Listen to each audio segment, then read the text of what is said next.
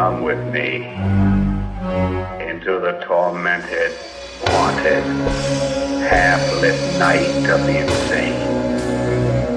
This is my world. Let me lead you into it. Let me take you into the mind of a woman who is mad. Hi, and welcome to Beyond the Cabin in the Woods, a good girl's guide to horror. I'm your polterguide, Kinsey. I'm your polterguide, Donna. I'm your polterguide, Adrian. Polterguide Debbie, she said she was going to be hanging out with this documentary film crew. Yeah, she'll be back next week. I'm sure it's fine. Yeah, it's totally fine. So this week, we watched the 2006 cult classic, Behind the Mask, The Rise of Leslie Vernon. So before we really deep dive into this, let's go around. Did you like it? Did you not like it? Donna, I'm going to start with you because I know this is your first viewing of it. Yeah, it was my first viewing of it. And in fact, I don't know that I'd ever heard of it before we decided to do it, which is important because I knew zero about it. So when I first started watching it, I was a little off-put at the very beginning because I didn't quite understand what I was watching. Then once it got going and I kind of got a good grasp on what I was actually watching, man, was I into it. This is a great movie, you guys. But you kind of have to get past figuring out what it's about. Adrian? I love this movie from moment one. I legitimately cannot tell you how many times I've watched this movie. It's just so good. I think that the very first time I watched it, I kind of went in not expecting very much at all. I'd watched Hatchet, and then this came up on a list of like, if you liked Hatchet, check out this movie. And I was like, well, okay. And oh man, this is probably one of my favorite movies. Yeah, I'm going to have a kind of a real similar answer to yours, is that I love this movie. I loved it from the get. We had actually heard about it the first year we went to Frightmare. Like, they were promoting it like, hey, this is coming out. And so basically once it came out, like, it was one of those we bought sight unseen, and just once it started, just loved it. There's a lot of fun Easter eggs. It's a good time. This was one of the movies that helped me realize that I think my favorite genre is probably meta horror movies. Oh yeah, it is definitely that. Now, because a lot of people that aren't familiar with it are good buddies at IMDb. I'm so excited to hear this. They are going to tell you the next great psycho horror slasher has given a documentary crew exclusive access to his life as he plans his reign of terror over the sleepy of Glen Echo.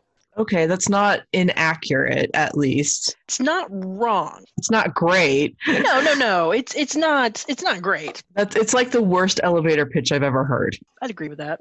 Okay, so we ready to deep dive in? Sure. I think we're going to have the problem here where, like, I don't actually have a lot of notes because I was just really into the movie and liking it again. Yeah, the movies we like tend to be shorter episodes. So this one may be a short drive episode. Yeah. If you're running to the store real fast, just, Yeah, I know. I was looking over my notes, and most of them are quotes. Same. I would say over half of my notes are quotes. Quotes, and then talking about genre cameos, if you will. Yeah, let's go ahead and do our spoiler warning here. From here forward, there will be spoilers. All the spoilers. So let me just start with how delighted I was to see Robert Englund playing Dr. Loomis and being heroic. It was delightful because the first time I ever saw Robert Englund was not in a horror role, and I loved him. And so I'm just delighted to see Robert Englund not in a horror role. Donna, you don't have to confirm this, but I know which role you're talking about. You're talking about V. Because he tells this story about, because he had V and the first Nightmare were on about the same time. Mm-hmm. And so he was doing a signing, I want to say it was in New York City.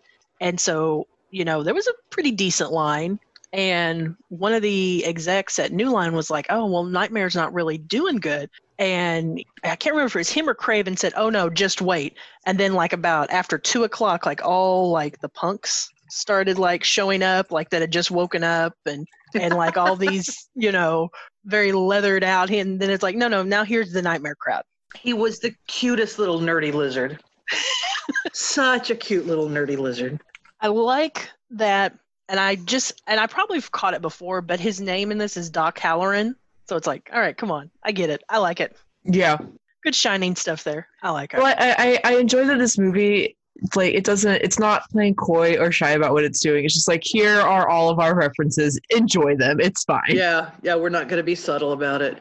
So yeah, I thought Robert Englund was just great in this very small but vitally important role that he had, and how excited they all were with, I've got an Ahab. That was one of the things that I thought they handled really, really well in this movie, is dealing with Leslie's glee and how infectious it was. And then also almost immediately being like, but no, wait, he's actually killing people. I feel like that's really where a lot of the source of horror in this movie comes from. It's just how easily they were caught up in it. Nathan, how do you pronounce that last name? Not going to try. Okay, we'll just call him Nathan because we're friends. Nathan was really good in this role because He's so good. Not only, we'll just start with hot. I mean, he was hot.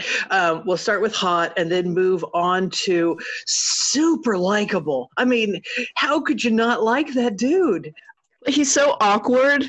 And then he layered massively creepy on top of that. And it was just this beautiful character sandwich that was just delicious. I suddenly dropped into a metaphor, but I like it, so I'm sticking with it. So this beautiful character sandwich that was just delicious and complex and full of texture. Well, so much of this movie depends on the characters being really, really good, because it is like the documentary style, so they have to be compelling. And I feel like everybody did such a good job in this movie. How about Taylor's Shelley Duvall energy? Yes! Yeah.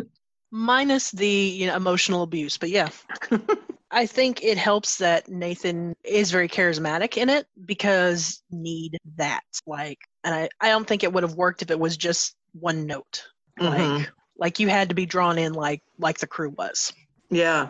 Again, I didn't know what I was getting into, so I'll just kind of back up to the beginning. And, that opening sequence is pretty clearly low budget. And I was like, oh, these are some guys who are basically in their backyard on a Super 8 at the beginning. And then figuring out that this movie was, like Cabin in the Woods was, hey, this is a really meta movie and the characters are going to actually comment on the meta. But the conceit of Behind the Mask is that, yes, it is meta, but that's real. The meta-ness of the movie is real within the context of the movie. They're sitting around talking about planning out these things. And so these tropes are not just something they talk about as a movie trope, but something that is real within the context of the movie. Does that make sense? Mm-hmm. Yeah. Okay.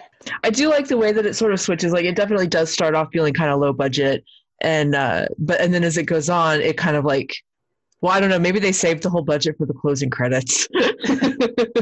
Well, you can definitely tell when they're doing the documentary because it's kind of grainy. But then when you see him as Leslie, that's when it's clear. Mm-hmm. Well, they dropped their cameras. We quit getting that handheld, shaky, poorly framed stuff and went into professional, we're making a movie, because the documentary guys had put down their cameras. Yeah, and it's really, because you see a little bit when you first see Kelly, and then that library scene is really when it's like, oh, we're... Yeah, and he really was like a little monkey. Did you see him jumping around those shelves? And oh my gosh. It was delightful. It was so good. And, the lady whose name I can never remember as the librarian. Zelda Rubinstein. Yes. I was like, oh, man, she's delivering this so well. It's like he planted her there. Yeah.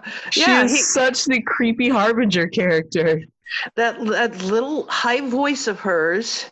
That whispers. In that little round face and that tiny little hand. It's just perfect. Mm-hmm. If I'm going to hear supernatural news or stories, I want it delivered by her, because then I will take it seriously. Listen, I need to believe Zelda Rubinstein is a wonderful, warm, grandmotherly character, and if she's not, I just don't want to know. Zelda Rubinstein needs to be wonderful and warm and sweet and kind, and I don't want to know if she's not. I have not heard anything to burst your bubble, Donna, so Good. so we'll leave it there. Yeah, but the third, so we've mentioned two of the little Easter eggs, but the third one is Kane Hodder showing up at the very beginning at the Nightmare on Elm Street house. Because, yeah, they showed the Nightmare on Elm Street house, the Halloween house, they showed Crystal Lake. Oh, and that was I loved so much that in the context of this movie, Freddy Krueger and Mike Myers and Jason Voorhees are actual people who existed in the world. And Herschel is calling him, I'm sorry, I know that's not his name, but that's who he is. Herschel is calling him Jay, Mike, and Fred. Fred, you're right, Fred. It was just wonderful that in this movie, those are real people and those are real things that happened. It's just wonderful. One of my favorite scenes is when he's cutting the carrots. Yes. Yes. And Taylor's just looking at him in what is nearing wide-eyed terror. And Leslie's in the background laughing. And that laugh looks so genuine. like it legitimately looks like he was just trying to hold it in for the entire scene. And did you get, of course you guys got, because you've watched this movie a million times, the implication that Jamie was actually his final girl? Oh, yeah. Mm-hmm. Yeah. And they ended up together, and you're like, wow, that is an extra level of creepy that just jumped into their relationship. So to bring in the seriousness for just a moment, how Stockholm Syndrome do you think she was? Oh, total. Yeah. When you take into account all of her behavior, it gets weird, right? Like how she left him in a deprivation tank for like 3 days. 3 days. Yeah. And the way that she's like, I was fast, wasn't I? And I was like, whoa, Jamie. Yeah, that was a creepy relationship. But that's something this movie does beautifully, is take that creepy stuff and act like it's mundane. Like, of course the killer ended up with his final girl. Of course. I mean, that's just how things work. I mean, TBH is not that far off from a romantic comedy ending, so. I mean, also you can go to AO3 and probably find fanfics about it. So you could just take that probably out of that sentence. Not that I've looked or anything. I love that Leslie went for just like the extra edgelord backstory. Like any one of those details in his backstory would have been enough. But he was like, I'm putting all of them in here. it's just like, let's put it all in a blender. Let's mix it up. And this is me. Will it blend? See what happens. Yeah. Will it blend? Oh, gosh. The camera guys. So we got Todd and Doug. I love them. Aren't they just, once again, kind of taking a cliche? Like Todd was a cliche. He was a little bit of a creepy dude. He was a little bit of a, there's a word that's escaping my brain. Pervy? Yeah, he was a little bit pervy. And then all of a sudden he's like, I'm going to be the hero. I'm going to be the hero. I'm going to aggro the bad guy, and I'm going to run, and I'm going to save you all. I'm going to sacrifice myself for all of you. And then when, no, I'm just wanting to call him Nathan. Leslie. When Leslie caught him, and listen, what he was doing was exactly what you should do. He was, I'm Todd. You know me. I'm Todd. Mm-hmm. And that was exactly of course it didn't work, but that's exactly what you should do, is make him see you as a person. You know, he thought they were friends, and trying to remind Leslie that we're friends. We bumped elbows. We're friends.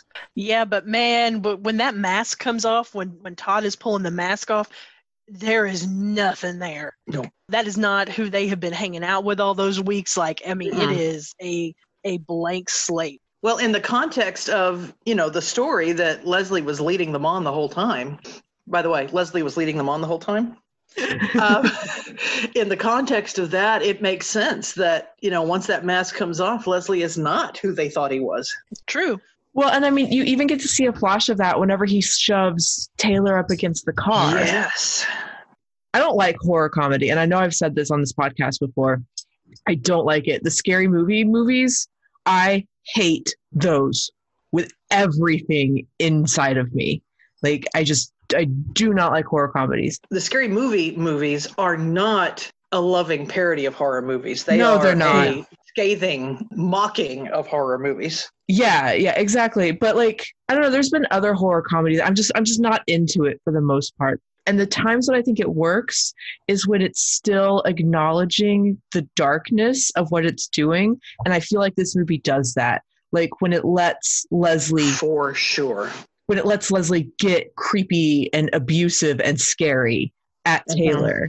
And then we still see her like ignore those red flags and continue on. And I think that's what makes this work. And you know, it's like it's the same thing with Shaun of the Dead. There's still darkness, like there's still like deep wells of sadness and despair to go through before you get to the end of the movie. They did, like, all the characters are so good.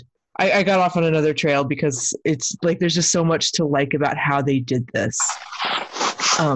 But yeah, that switch that Leslie has is, and he never lied to them about it. Like, he told them the truth. He told them from the get-go, this is who I am. This is what we're doing. Yeah. But then again, you know, when he went through and he outlined his plan every step of the way, you know, he was both telling them the truth and lying to them. Yeah. Because it was not going to be Kelly. It was not going to be Kelly doing those things. Yeah. So I liked that. I was really disappointed with Taylor not remembering that all those weapons had been sabotaged. I really wanted her to walk in, grab the sledgehammer, put it down, and then go grab something else, something maybe weird that he hadn't sabotaged. So I was a little disappointed in that. But on the other hand, if she had done that, then that would have made his planning less perfect. And we needed his planning to be perfect to make the movie work. Well, and I think that that's part of the thing is like he's planning for a panicked person. True. And I think that that's something that a lot of people forget in horror movies is that the people in these movies are panicked. They are not functioning at like best problem solving capacity. True. Well, and even she remembered enough. If you notice when she did go in the shed, she went further in the shed. She didn't grab the first thing. I think she might have been thinking maybe he didn't go that far back, wanting Kelly to grab the closest one. Yeah. But she went all the way in the shed. Like, okay, it wasn't fair. But he did specifically mention the pickaxe, and that's what she grabbed. So yeah, at least it was in the back. Yeah, true. But true. He also true. didn't he only mention it in that I blunted the tip, not. No, he. The thing that holds the head on. He sabotaged the thing that holds the head on. I don't remember what the word was, but. Yeah, he sabotaged all the weapons. So that's, like I said, that's my thing is that she went at least all the way in the shed. She didn't just reach in and grab a weapon. Yeah. So let's see. Who else do we want to talk about? I want to talk about the point where she said, so does that mean you're pro-life? Yes. It's like she had kind of reached a point where she was just done with his shit. And he didn't like it. He didn't like it when she challenged him. The look on his face was so great. And then she was like, you're a pro-life chauvinist? I really liked their banter together. It was so good. Yeah. Like his sort of like awkward nihilism and her like innocent optimism were really well paired. Because there took a level of naivete for her. Because let me just assume that he was sincere and he wasn't playing her the whole time. And at the end of this, she was going to have a documentary, right? How does she not get accessory to murder? I just assumed that the rules in this world were somehow a little bit different as a result of slashers existing. Yeah. And being allowed to retire. Yeah, slasher rules, like with this being in that universe where these slashers exist altogether, I think conventional rules that you're talking about, I don't think they exist. Like, okay, that was kind of what was, especially at the moment that he had attacked the kids in the bedroom. And before she freaked out, my thought was, what are you going to do with this documentary, Taylor? You made a thing, but you can't use it. I mean, you're going to jail. Donna, I like that you made her name sound like a swear word. Taylor. I think that's the next generation down's Karen. That's Mackenzie. Mackenzie. Doug. I really like Doug. Does he kind of look like David Grohl to you guys? A little bit. I see the girlness. I wouldn't have said David Grohl, but he does have kind of one of those faces. I'm a bassist in a band. Yeah, I'm a bassist in a band. He's been in a band, probably in high school, maybe still in a band. I just loved, there was this moment when he looked at Leslie and said, "I love her, man." And as soon as he said that, I suddenly flashed on all the long shots of her face.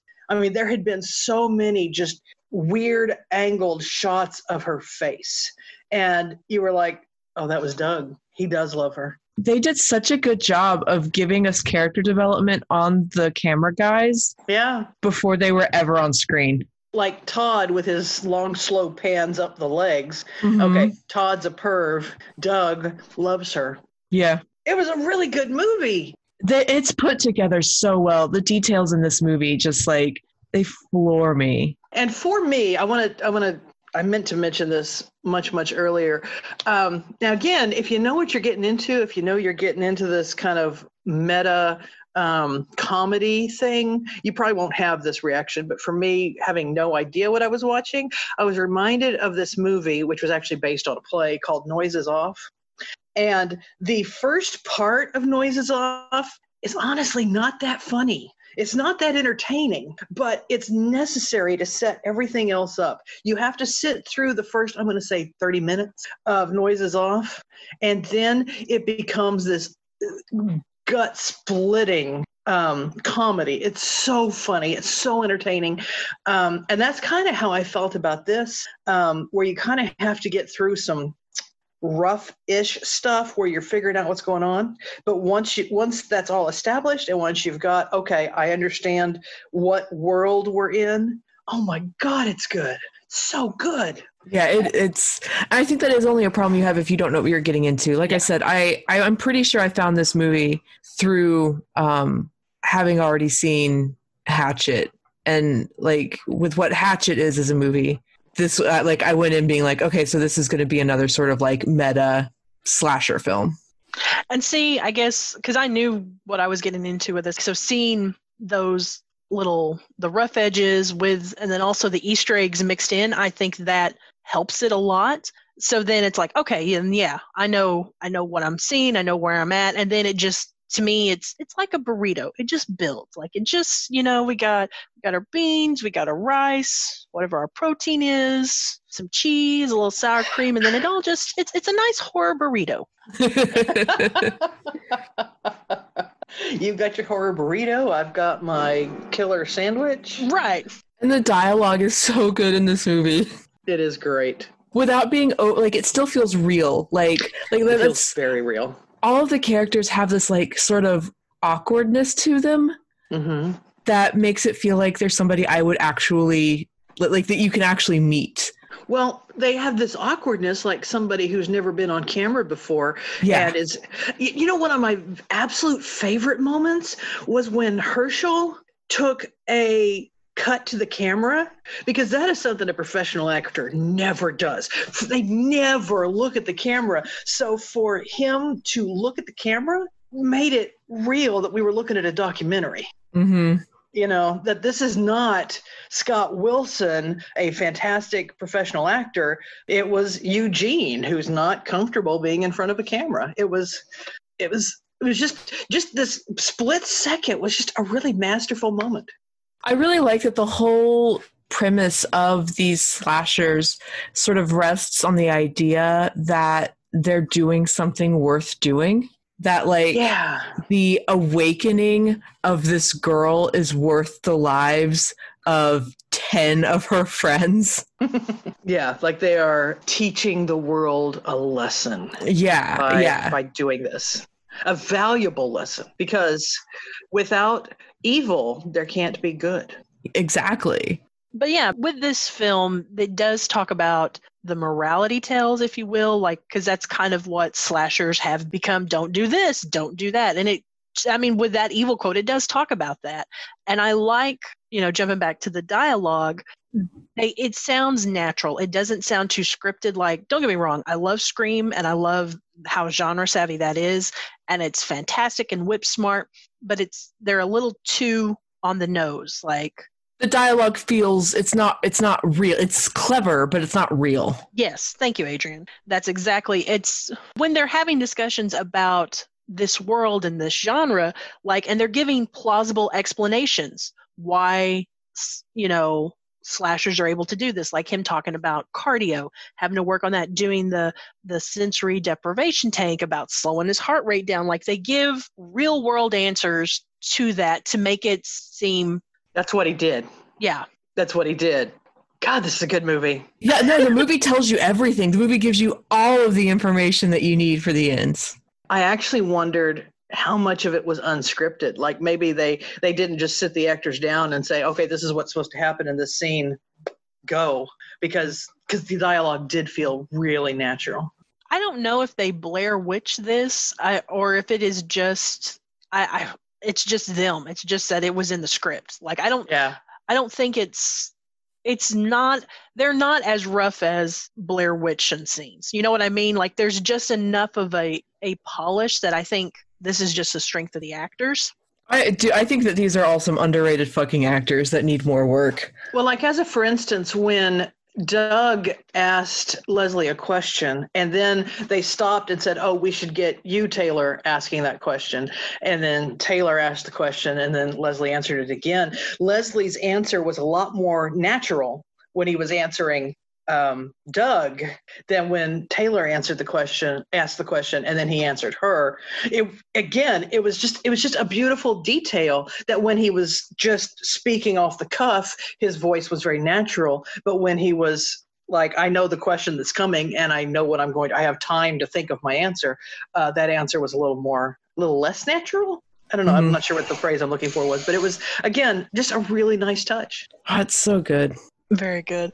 I have to talk about real fast. I know this is a little jump back, but I gotta mention 3 of my favorite Easter eggs that are in this, because it always makes me happy every time I see it. But at the very beginning, when Taylor's walking around talking, you see Red Rabbit Inn sign, which that's from Halloween. Like, I love that. A little bit later, when they're at the high school, you see the little girls in the white communion dresses jumping rope, like that's Nightmare on Elm Street. Like, I love that. And the final one is in Eugene's house. The laminate configuration is there. The what now? It's from Hellraiser. It's how.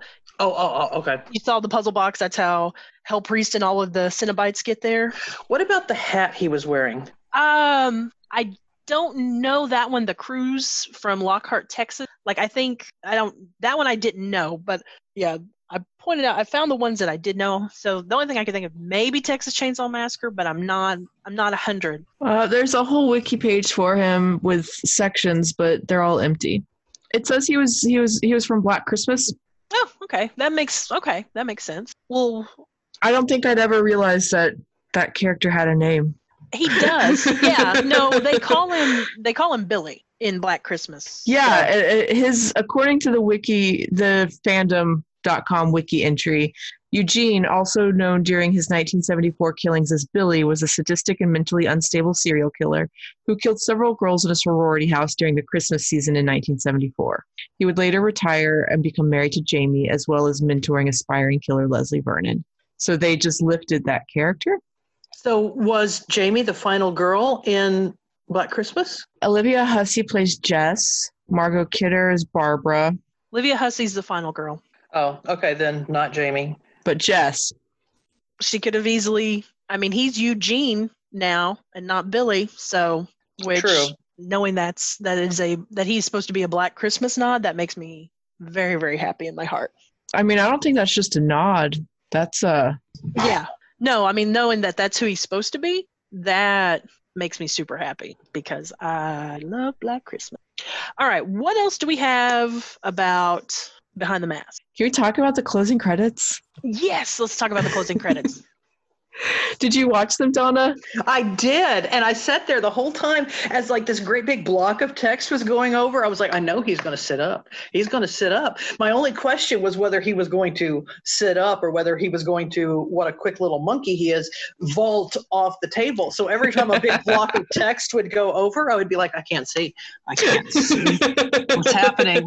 So yes, and it was, my God, how often do you have amazing tension in final credits? Right? There was amazing tension in these final credits. Yeah. So if the remake of Dawn of the Dead are my favorite opening credits, this movie right here is my favorite closing credits. Mm-hmm. It's such a, like, I watch that scene in its fucking entirety every single time. Same age. And it's closing credits. Yeah. And you know what's going to happen.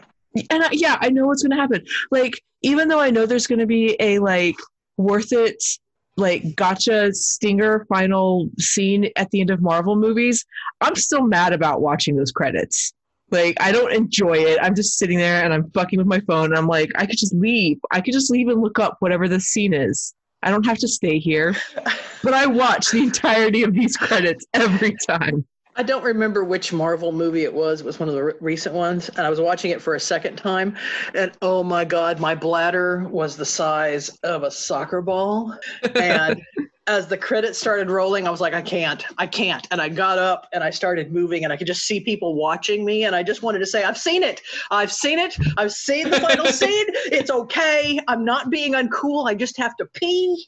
I don't remember which Marvel movie it was, but I was at one of them and I watched what I assume was a breakup or a divorce as the girlfriend wanted to leave and the boyfriend was like, but no, there's going to be a scene. And the girlfriend was like, we're leaving. And I was like, oh man, this is not a happy relationship. Well, as soon as you start making demands like that, we're going to have to talk. Yep. Let me see. Let's talk about Kelly. You know, it's all about the girl. Let's talk about Kelly. Kelly. The reveal on her was... So here's a question. At what point did you realize that Kelly wasn't the final girl? You know, I was suspicious from almost the beginning, from almost, you know, the moment that I was like, oh, okay, this is a documentary about, from the beginning, I was suspicious, but it did the thing a lot of really good mysteries do, where you're like, okay, well, I know what's happened. And then it starts leading you off this direction and leading you off that direction and off this other direction. So I was suspicious that she was going to be the final girl through most of the movie. I think I became convinced of it when he threw her up against the car. I was like, oh, this is not a healthy relationship. So that was me. Yeah, I was floored the first time I saw this with Kelly and Taylor being the final girl. Like, did not see it coming, did not, when they barge in on Kelly, I'm like, oh crap. And then when Taylor has a realization that she's the final girl, yeah, at the same time I had the realization. So yeah. I think it was sometime around when Leslie said she needed to be a virgin and the look on Taylor's face, like Taylor's reaction to that, which was just like freeze. And also he said he could tell. Yeah. And I think somewhere around there, I started to be like, huh. Mm-hmm. I didn't know for sure until that Kelly reveal, though. As soon as that Kelly reveal happened, I was like, well, all right, here we go. Yeah, and that was really well done because that was definitely not a virgin move. Was that reverse cowgirl? Was that what that was? Like, my favorite part of this is Kinsey at this moment, and I like... This is making me sad that we're not a visual podcast. My goodness, Kinsey, I didn't know you could turn those colors. I was just confirming, and I'm a little flush, apparently. Just keeps the flush just keeps getting more and more and more. It's amazing. Yeah, so they managed to just in a moment reveal, oh no, this is not what we thought it was, because like they say, that's no virgin. Yeah. Well, I love her reaction too whenever Taylor's trying to explain, like when Taylor's still holding on to this idea that it might be Kelly. Well, it needs to be Kelly. For Taylor, it needs to be Kelly. I'm sorry, continue. No, I was just like, I was just thinking, I wonder if Doug or Todd had put it together at that point. I don't think Todd. You don't think Todd? No, Doug maybe. You don't think Todd knew Taylor was a virgin? Doug definitely knew, probably. That conversation with Kelly where she's and Kelly's like, I'm not a virgin. Yeah, we got that, Kelly. But thank you for confirming. And they set her up so well. Like, they even let her kind of have layers because most virgins don't get to, or most non-virgins don't get to hang out in libraries and be researchy. Exactly. She was the smart girl. She was the girl who worked hard. Mm-hmm. And she was the girl who really enjoyed her sexuality. Yeah. She worked hard, all right. We're not, there's no slut shaming going on here. No. That was not. You enjoy yourself, girl. Yeah. That was not a dig at her enjoying her sexuality. That was, she works hard. That scene where they pulled the bra down, bras don't work like that. I wonder if those breasts are credited. I don't know, but that bra was definitely not attached. Bras stay put. That's the entire purpose of a bra, is to stay put. And if it's just coming off because you pull it gently with 2 fingers, that bra is not attached. There, everyone on this podcast knows how a bra works. I'm sorry. Good job, Donna. There's a stoned guy and slightly more stoned guy. Sure. I like those credits. Those were 2 of my favorites. Which one was the slightly more stoned guy? Matt Bolt. Teo Gomez was the stoned guy. That doesn't actually help me. So the more stoned guy was the white guy. Yes. Slightly more stoned guy. The slightly more stoned guy. Okay. The boobs are not credited. So then they probably were Kelly's boobs. They were very nice. Not bad as boobs go. All right. So I have our quote, which is, "The girl is the key." And I thought I had the quote. We had a lot of quote contenders because this movie has a lot of fantastic quotes, and we let fate decide, which Adrian rolled the dice. So, because I'm a big nerd and I have a full set of D&D dice just sitting on my desk in case. All right. Now, Donna, you have our rule. Which is why I thought I had the quote, because the rule is a quote. Never hang out with a virgin. You got a virgin in your crew, either get somebody in her pants or get the hell away from her. While keeping in mind that virginity is a construct. Yeah, but in the reality of this movie, it's clearly not. Real world, yes, Adrian, 100%. Slasher world, it is black or white. I think in slasher world, a virgin is anybody that hasn't gone further than kissing. If you've gone further than kissing, you're not a virgin in slasher movie world. A penis definitely changes a woman. I don't even know if it's like, I think a man's hands can change a woman. Okay. I wonder if in slasher movie worlds, lesbians are virgins. You know, we haven't seen that, or I haven't seen a film that deals with that. So that I need my 2 writer friends. I'm looking at both of you to get on that and write those rules for. I need schools to open back up so my kid can be out of the house for give me time to write. P.S. I don't need schools to open back up until it's safe, please. Thank you. Yes, we need it to be safe enough for schools to open back up. Yeah. You know, actually safe enough, not just we've decided it's safe enough. Yeah, like legitimately, the CDC is like, no, guys, it's cool. You can do it now. All right, and our poll. Because I've seen horror movies. Right? Listen to scientists. I think that was a rule recently. Yeah, we've done that rule. We've done many variations of that rule. Turns out it's a recurring theme. And if it's a woman scientist, definitely listen to her. Okay, I'm sorry. That's all right. Don't apologize. I have our poll, which is, would you have been the final girl? Now, I'll say the caveat, this is slasher. Maybe we should go by slasher rule. I don't know. By slasher rules, I would not have been a final girl in any movie taking place after I was 17. Same. I would have been the final girl, ladies. I would have been, yep. Okay, so Kinsey's the one we can't hang out with in high school. No hanging out with Kinsey in high school. No, I think beyond that, I would not have been the final girl because I was a giant nerd weirdo, and I wouldn't have been invited to the party to begin with. You would have been Carrie, is what I'm hearing. Yeah, I would have been Carrie. I don't think I would have been a final girl, virginity aside, because I was too busy being Jamie Kennedy's character in Scream. I did not become his character until much later. I would have been the girl Leslie saw walking. It's like, oh, she wasn't even on my radar, but now she's on my radar. That would have been me. Uh-huh.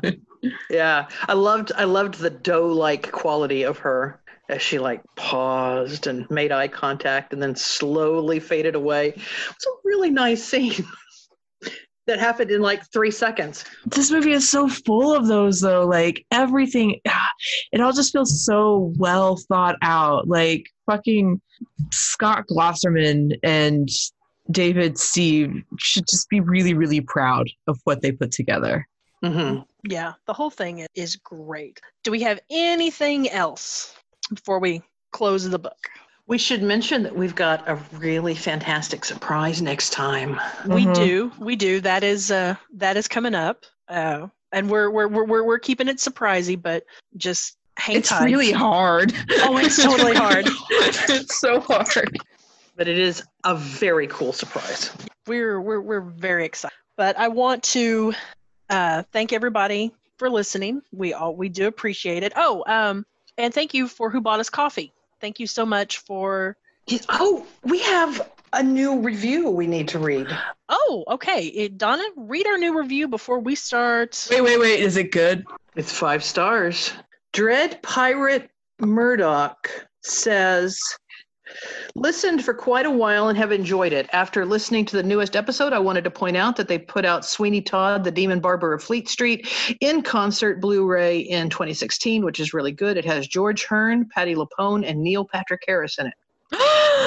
So that was back in January. Thank you so much, Dread Pirate Murdoch. We really appreciate it. And if the rest of y'all would get off your butts and give us reviews, we'd read your review too.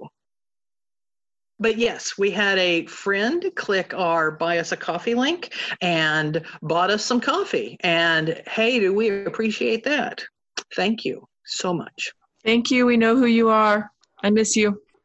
We do appreciate it. So thank you so much for the review, the coffee, everything. You know, we're very thankful for our fans.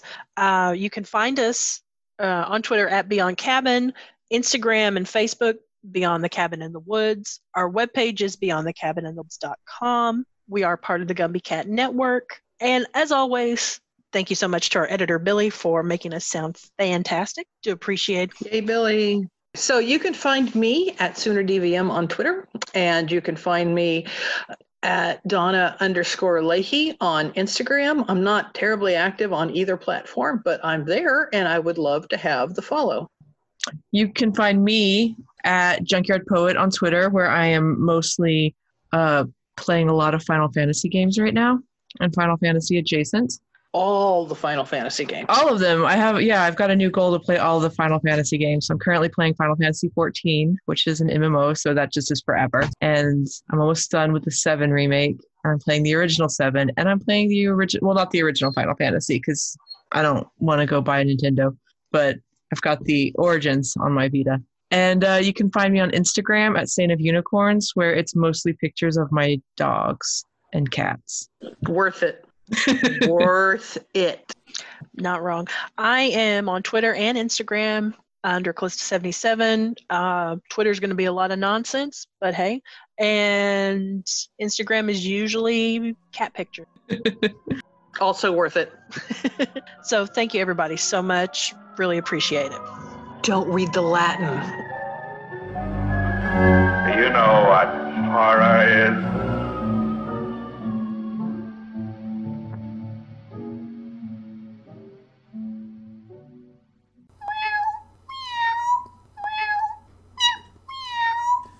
Gumby Cat Productions. Podcasts for podcast people. Meow.